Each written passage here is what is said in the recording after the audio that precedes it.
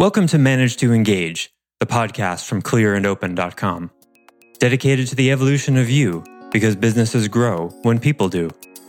Serving leaders, managers, and people who will be, helping you reach excellence in your work and achieve your personal goals at the same time. Sign up for the free course at clearandopen.com. The true test of a human being is how they relate to being inconvenienced, to doing things that they don't necessarily want to do. Can you engage in that work the same way you engage with something that you love?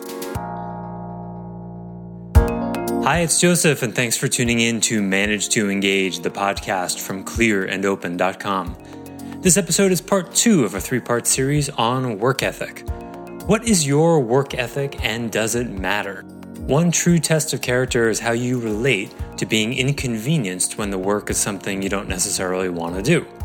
Your work ethic and how you do the job you're in now, or whatever's before you, have a profound effect on your ability to manifest your dreams.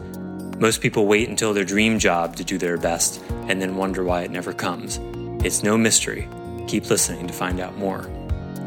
This episode is from a recent weekly member webcast. For more information about the many benefits of Clear and Open membership and how to get more engaged in everything you do, please go to clearandopen.com. Also, I'm very excited to announce the launch of my new course, Accountability, Metrics, Money, and Shame. Get better results by living in reality. That's the name of the course. Employee disengagement is a worldwide epidemic, estimated to cost nearly $500 billion a year worldwide. Lack of accountability and metrics are two of the biggest reasons why. You cannot have engagement without them. In this course, we address money in a way you've likely never thought of before. Money is the metric we all live with and the reality we deal with every day. So explorations into your relationship with money will reveal powerful insights about your relationship to the boundaries of reality itself, accountability, and shame, all related to engagement. For managers, if you can't feel the difference between remorse and shame, you can't manage to engage. It's that simple. When an employee does something bad, research shows that remorse creates change, whereas shame guarantees it happens again. What if you're unwittingly shaming your people? Or on the other side, not ensuring they feel remorse when they mess up? How do you create metrics that show your people how they're doing and inspire them to excellence? How do you know you're tracking the right metrics so you know you're on track? This course answers all of these questions and more. It's more than just education and training. It's a transformational journey that improves every area of your life. When you complete this course, you'll have a vivid, actionable, and moving vision, along with a dashboard to hold yourself and others, if applicable, accountable to achieving it. And you'll know how to own a task, project, or job like a champion. It all kicks off on April 5th and continues for a total of 11 weeks. Sign up at clearandopen.com/AMMS. That stands for Accountability, Metrics, Money, and Shame. clearandopen.com/AMMS. All right, thanks so much for listening. Let's dive into our episode today.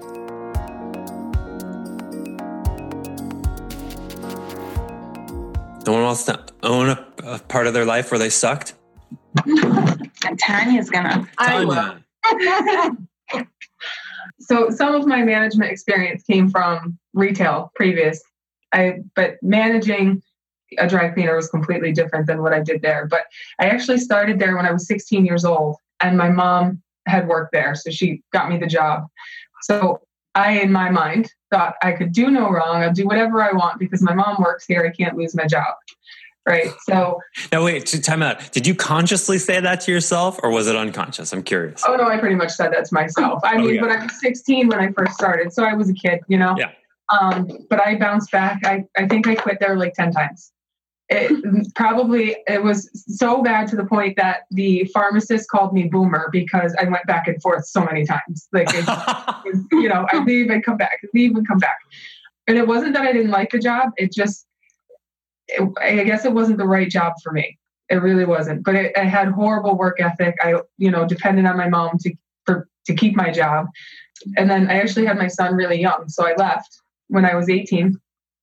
And I went back when I was about 20 and I worked there for 5 years again. So, and even at that point, I think in those 5 years, I quit twice. My mom is still there. I went there to celebrate her 40th anniversary today. So she's still there. She's doing great. But even then, I left probably 2 or 3 times again in the 5 years just because I didn't get my way with certain things. It was childish. It was really childish. And I was a manager towards the end. So, and I still thought I'm not going to get my way. So I'm done. And then I was like, when I was looking for a new job, it was actually chem cleaners before Best took over. I was like, I'm not walking into a dry cleaner and applying for a job. I'm not going to do that. So, and now I've been doing it for 9 years and I absolutely love it. But I had horrible work ethic working at Kmart because my mom worked there and I just thought I could get away with anything. So eventually they didn't take me back. Awesome. Thanks for sharing that. Wow. Yeah, we've all had this experience. Can you imagine going back into a job like that and not liking the job, not wanting to do it one day, and still deciding to kick the job's ass anyway? Why would you do that?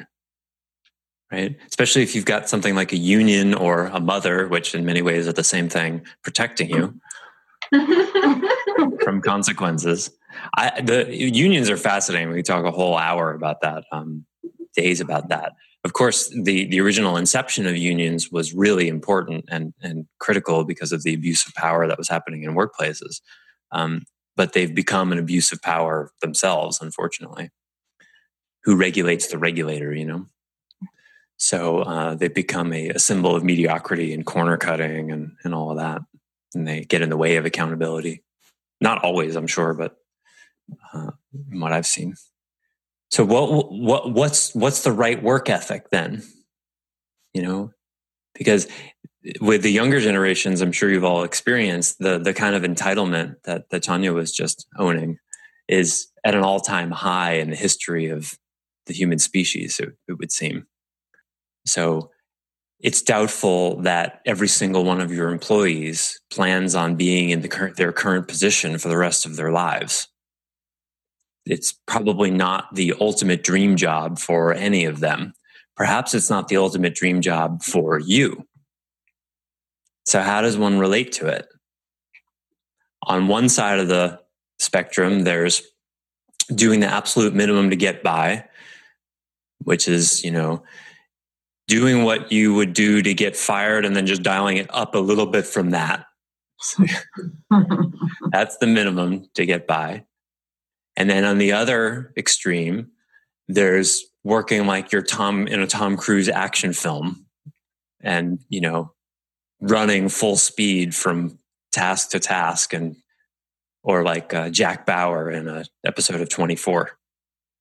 And then there's lots in between. Where's your work ethic? And does it have anything to do with the content of the work? Does it matter whether you're saving the country from a nuclear attack like Jack Bauer? I love 24. Jack Bauer is like the ultimate essence of work ethic. I just wish one day they would show him like going to the bathroom or like grabbing a piece of pizza. He never eats as a normal person, right? Because for 24 hours you don't see that he doesn't eat. Not sleeping, okay, but not eating or going to the bathroom. I just wish they'd show him like on his cell phone once, and he's just like peeing at the side of a building. Add a little realism to it. Like, just hold on one sec, just like so he could get it started. Okay, go ahead. That would be such a great gag. Or he's like running down the street chasing someone and grabs an apple off a cart as he's going. I don't know why they don't do those kinds of things in movies and TV. So where is your work ethic, and does it matter? See, if I had a kid and they were getting their first job, I would say to them, okay, this is your first job. It's at Kmart or it's at AT&T or at a dry cleaners.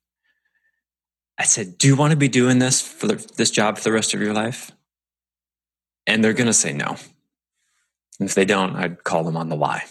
It's like, you don't want to be doing the rest of your life. So there's the content of the work that you're doing. And some parts of it you're going to like. Most of it you're probably going to tolerate. This is your first job. Some of it you're going to hate. But the true test of a human being is how they relate to being inconvenienced, to doing things that they don't necessarily want to do. Can you engage in that work the same way you engage with something that you love? Because the problem with practice, as my Aikido teacher used to say, is that you're always doing it. You're always practicing. You're always getting better at however you're being and whatever you're doing. And if you're being lazy or doing the minimum to get by, and you tell yourself it's okay because one day you don't want to work in this job or in this place, or you hate this particular task, then you get better at doing the minimum to get by everywhere else in your life because you're always practicing. And that work ethic follows you from that place to the next, to the next, to the next. If you're not in a job that you really want, then you can start working on your performance in that job that you really do want right now. But the victim employee mentality is, oh, this job I'm in, it's okay. It's not really what I want to be doing. One day I want to have this other job, and then I'll really show up. Employees fire or promote themselves, right? There's this classic sort of archetypal conversation that happens every day in the world where the manager says, I want you to take more responsibility. I want you to work harder. I want you to engage. And the employee says, I want more money. I want a better position. I want a different title. If I get that, then I'll engage more. Then I'll work harder. I have something to say to that. Good. Because we don't have somebody that details our delivery stuff, and we used to. We moved the detailing to the stores. So now I have all of the CSRs asking me for a raise because we gave them extra work.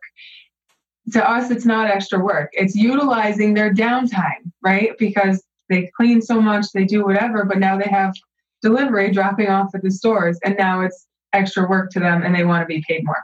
So I've explained several times that we don't see it as extra work. It's utilizing your downtime.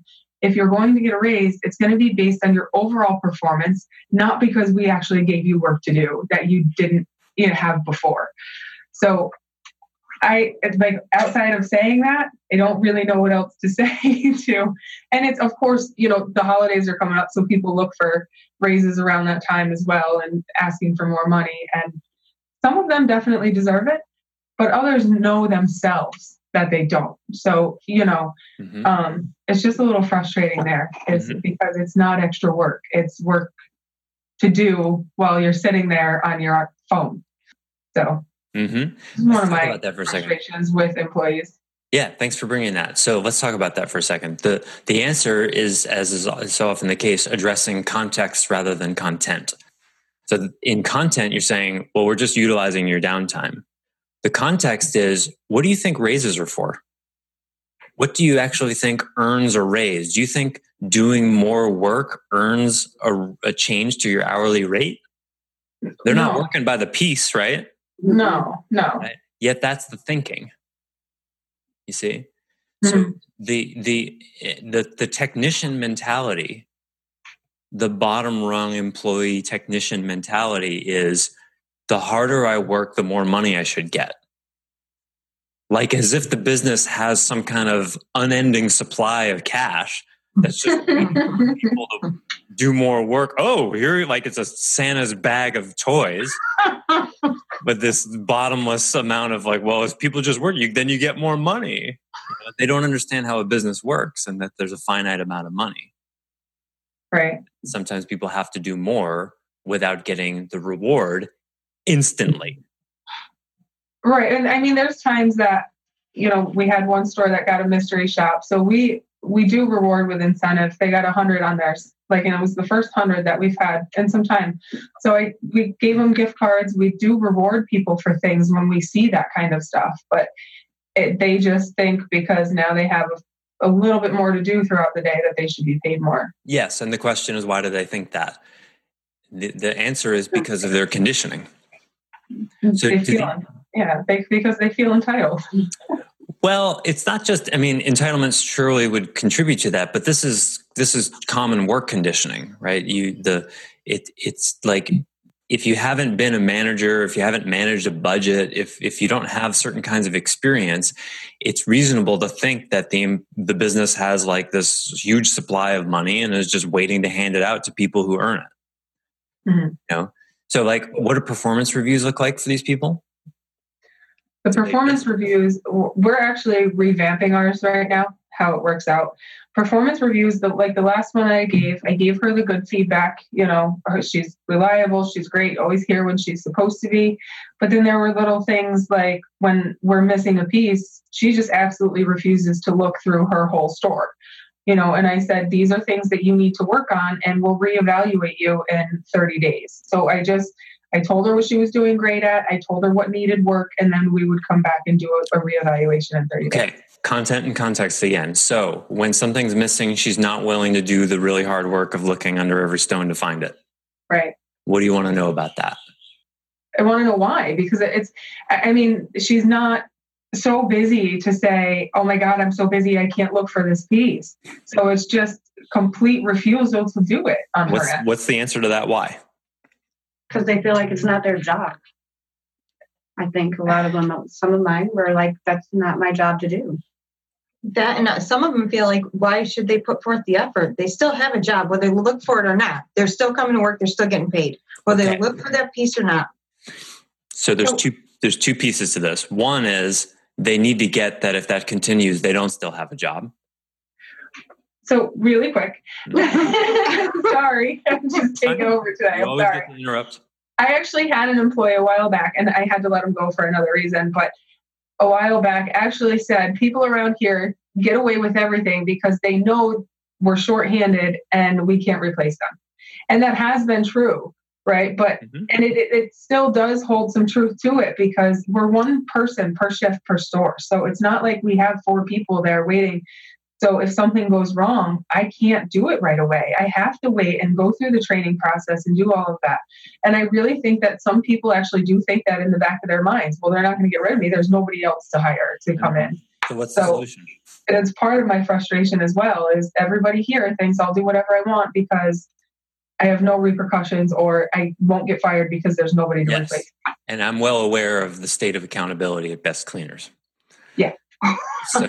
But some of that was me. And then recently, I kind of let people walk all over me. I've been very flexible with their schedules. Yes. I'm not, and then lately in the past few weeks, I've handed out some write-ups. I've held people accountable for, their attendance and stuff like that. So good. So you're changing that. So I'm getting there. The philosophy at Best Cleaners, which comes directly from the owners, Tim and Catherine, was if we're good, sweet, kind people and are flexible and caring, then of course people will rise up in responsibility and competence and do the right thing. That's backfired. Backfired. No, it has big time. And I kind of carried that with me as well. Is I, be nice, do as much as I can, and then that doesn't work. I talked with Tim about this just yesterday. So it's all in process, and every individual there has their contribution to it, and so can work to change it. But the solution with anytime there's a dynamic of the employees holding the managers hostage because they have a sense, true or not, that they can't be replaced. Oh man, you got to be on that like white on rice. Right. Like show them the plan you have to replace them if you have to. Hey, just want to let you know I'm working on a hiring plan, because we don't want to depend on any single person, including myself.